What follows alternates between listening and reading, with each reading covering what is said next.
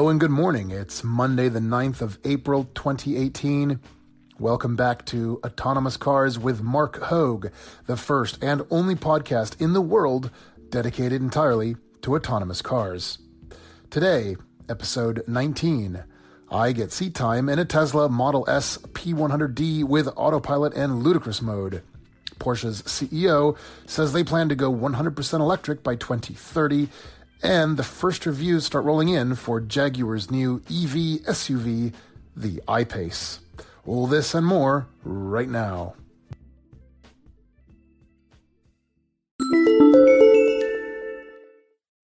When you need mealtime inspiration, it's worth shopping Kroger, where you'll find over 30,000 mouth-watering choices that excite your inner foodie. And no matter what tasty choice you make, you'll enjoy our everyday low prices, plus extra ways to save, like digital coupons worth over $600 each week. You can also save up to $1 off per gallon at the pump with fuel points. More savings and more inspiring flavors make shopping Kroger worth it every time. Kroger, fresh for everyone. Fuel restrictions apply. So, Porsche. According to our good friends over at electrek.co, Porsche CEO Oliver Blume has announced that by 2030, fully 100% of Porsche's products will be fully electrified.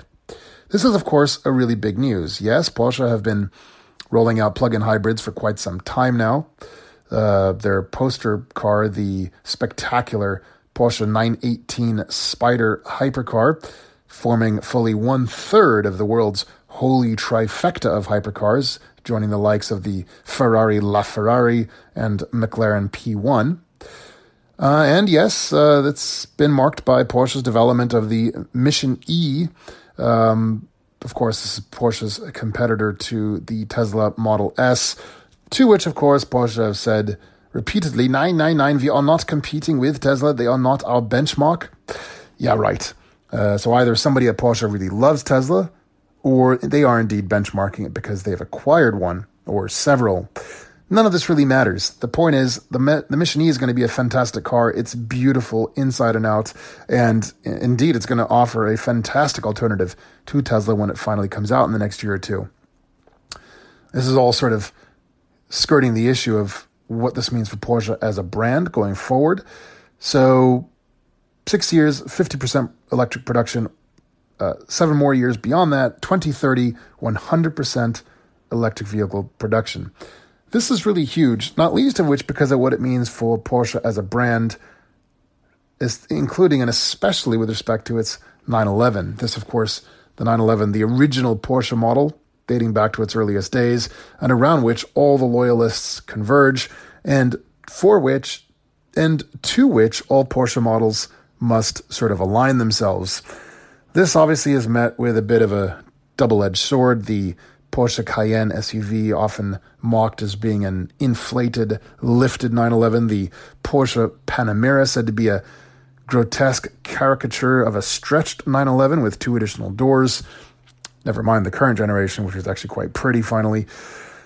But you see where I'm going with all this. The issue, of course, is going to be whether Porsche can ultimately succeed in rolling out a fully electrified 911 that is still a 911. Well, this is a tricky thing because you see what makes the 911 a 911 is precisely its engine, that little lump of a motor hanging out at the back of the car over the rear wheels.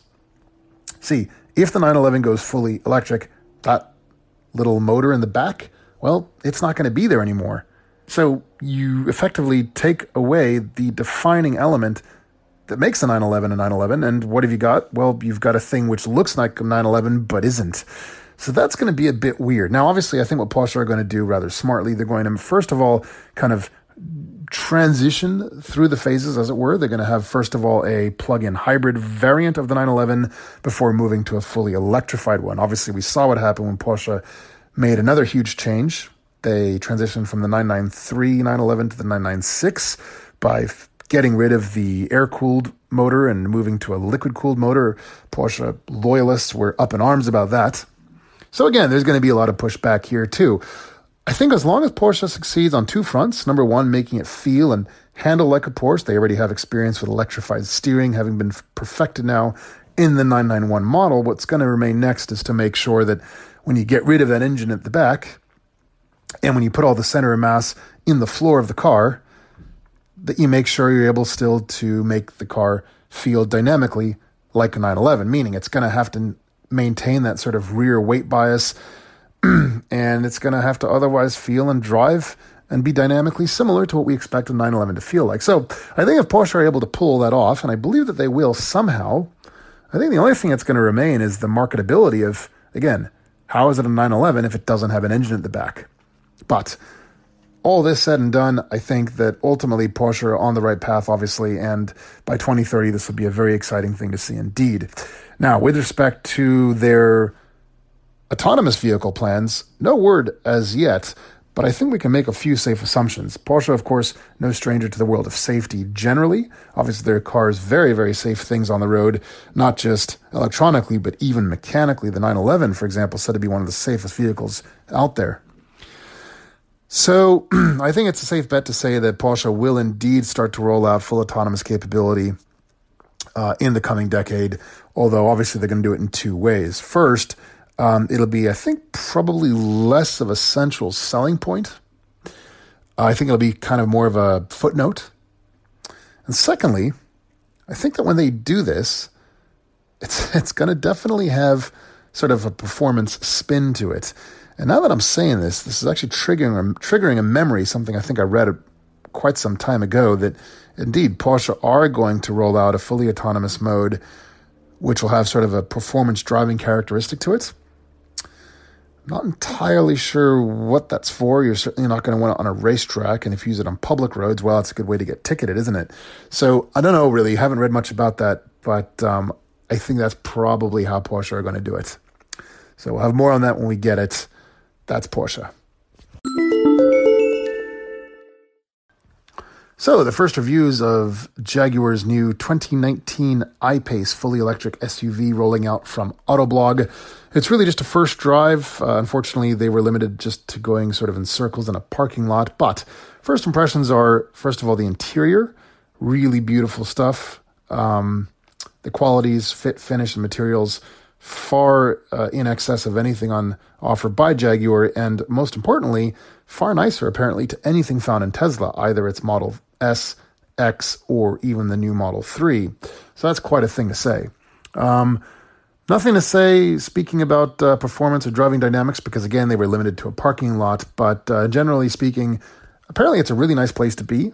Plenty of room, quite voluminous, legroom equal to a Model 3 and Model S in the back.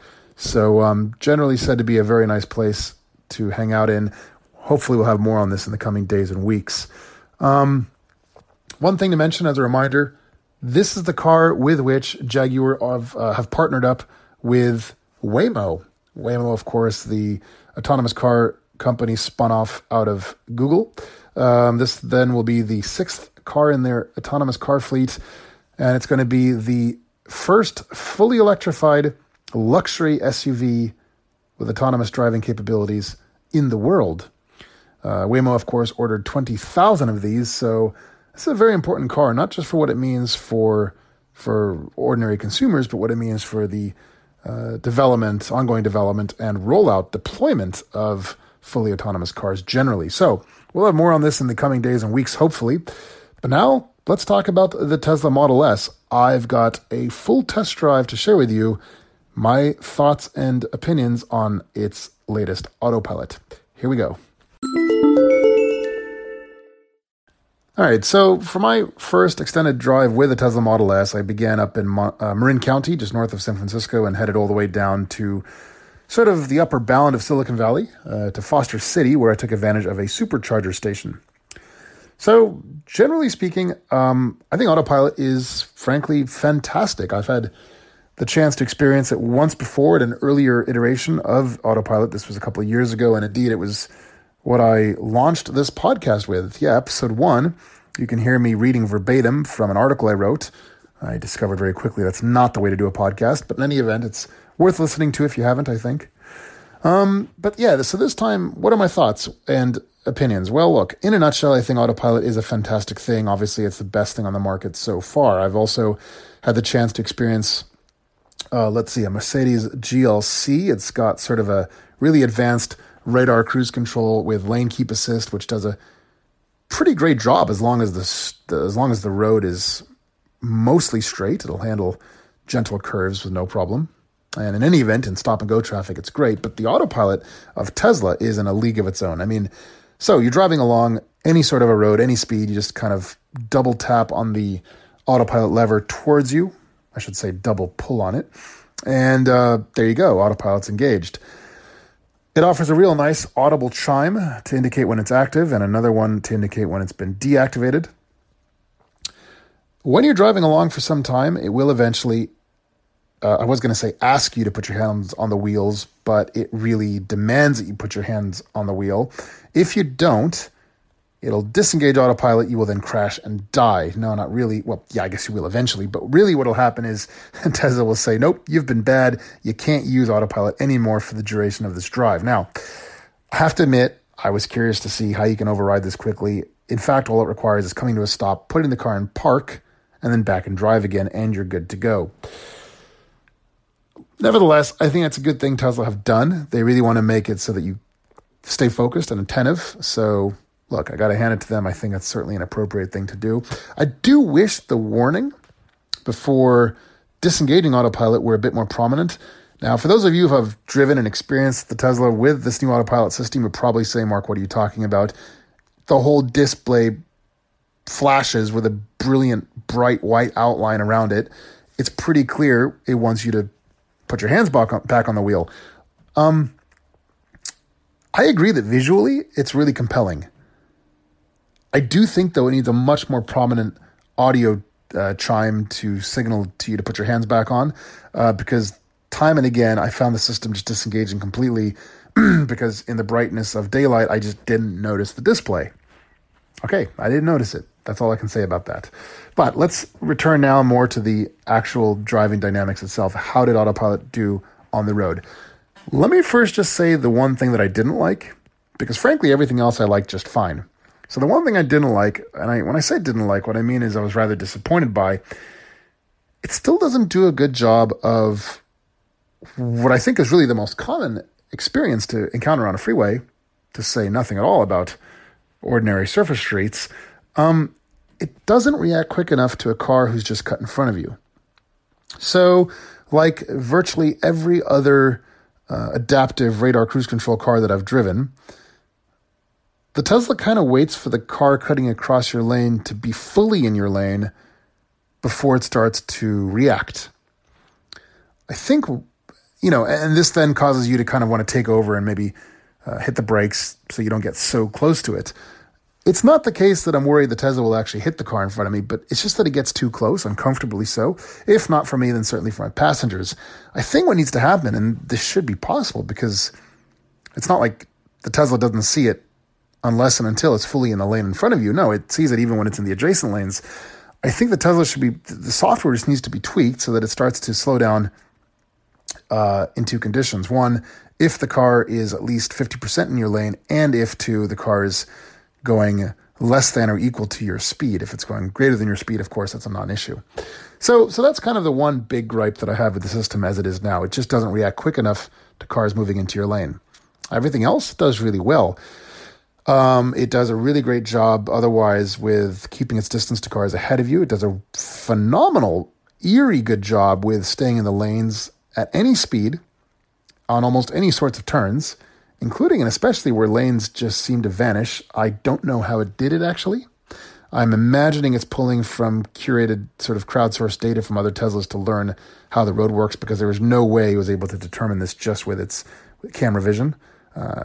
So what can I say? All around, really, really impressed. I do think if they would fix that lane change issue, it would work all the more better.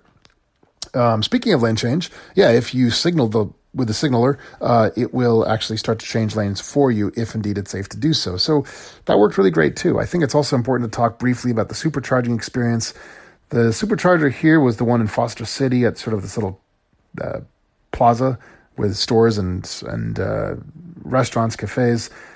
This was an amazing experience. You pull in there and you're looking for superchargers, and then what you see is a full-on valet service. You get out the car, after parking at a supercharging charge point station, they then, you give them your car keys. It's totally free, of course. You go grab a bite to eat, come back 30, 45 minutes later, your car is essentially fully topped off.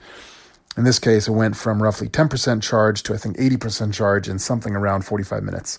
So that was just an incredible, incredible life-changing experience. In some ways, I got to say, more life-changing even than, I won't say more life-changing than Autopilot, but really right up there. I mean, you drive in, you get valet parking service, which also happens to charge up your car while you get a bite to eat. All of this for free.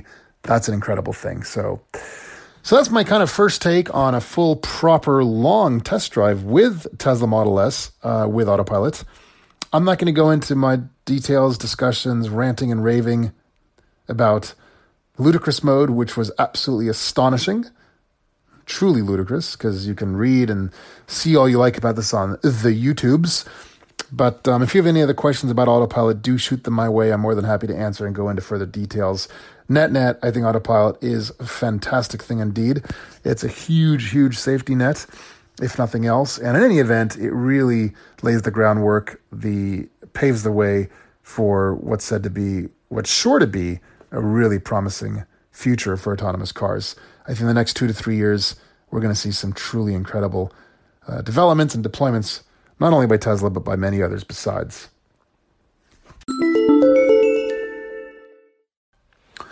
So there you have it. That's a wrap for today. Thank you so much for listening. As a reminder, please be sure to like and subscribe and share this podcast with your friends and colleagues.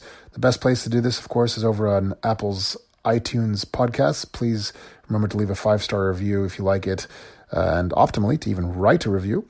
Alternatively, make sure to listen directly on anchor.fm. That's the platform where I listen to these podcasts. You can leave me a voicemail so we can make this a proper two-way conversation. Of course, if you want to reach out to me directly, you can do so on Twitter. My handle is Mark Hoag. That's MarchHoag. So again, thank you so much for listening. Have a wonderful rest of the day. We'll see you later this week. Bye-bye.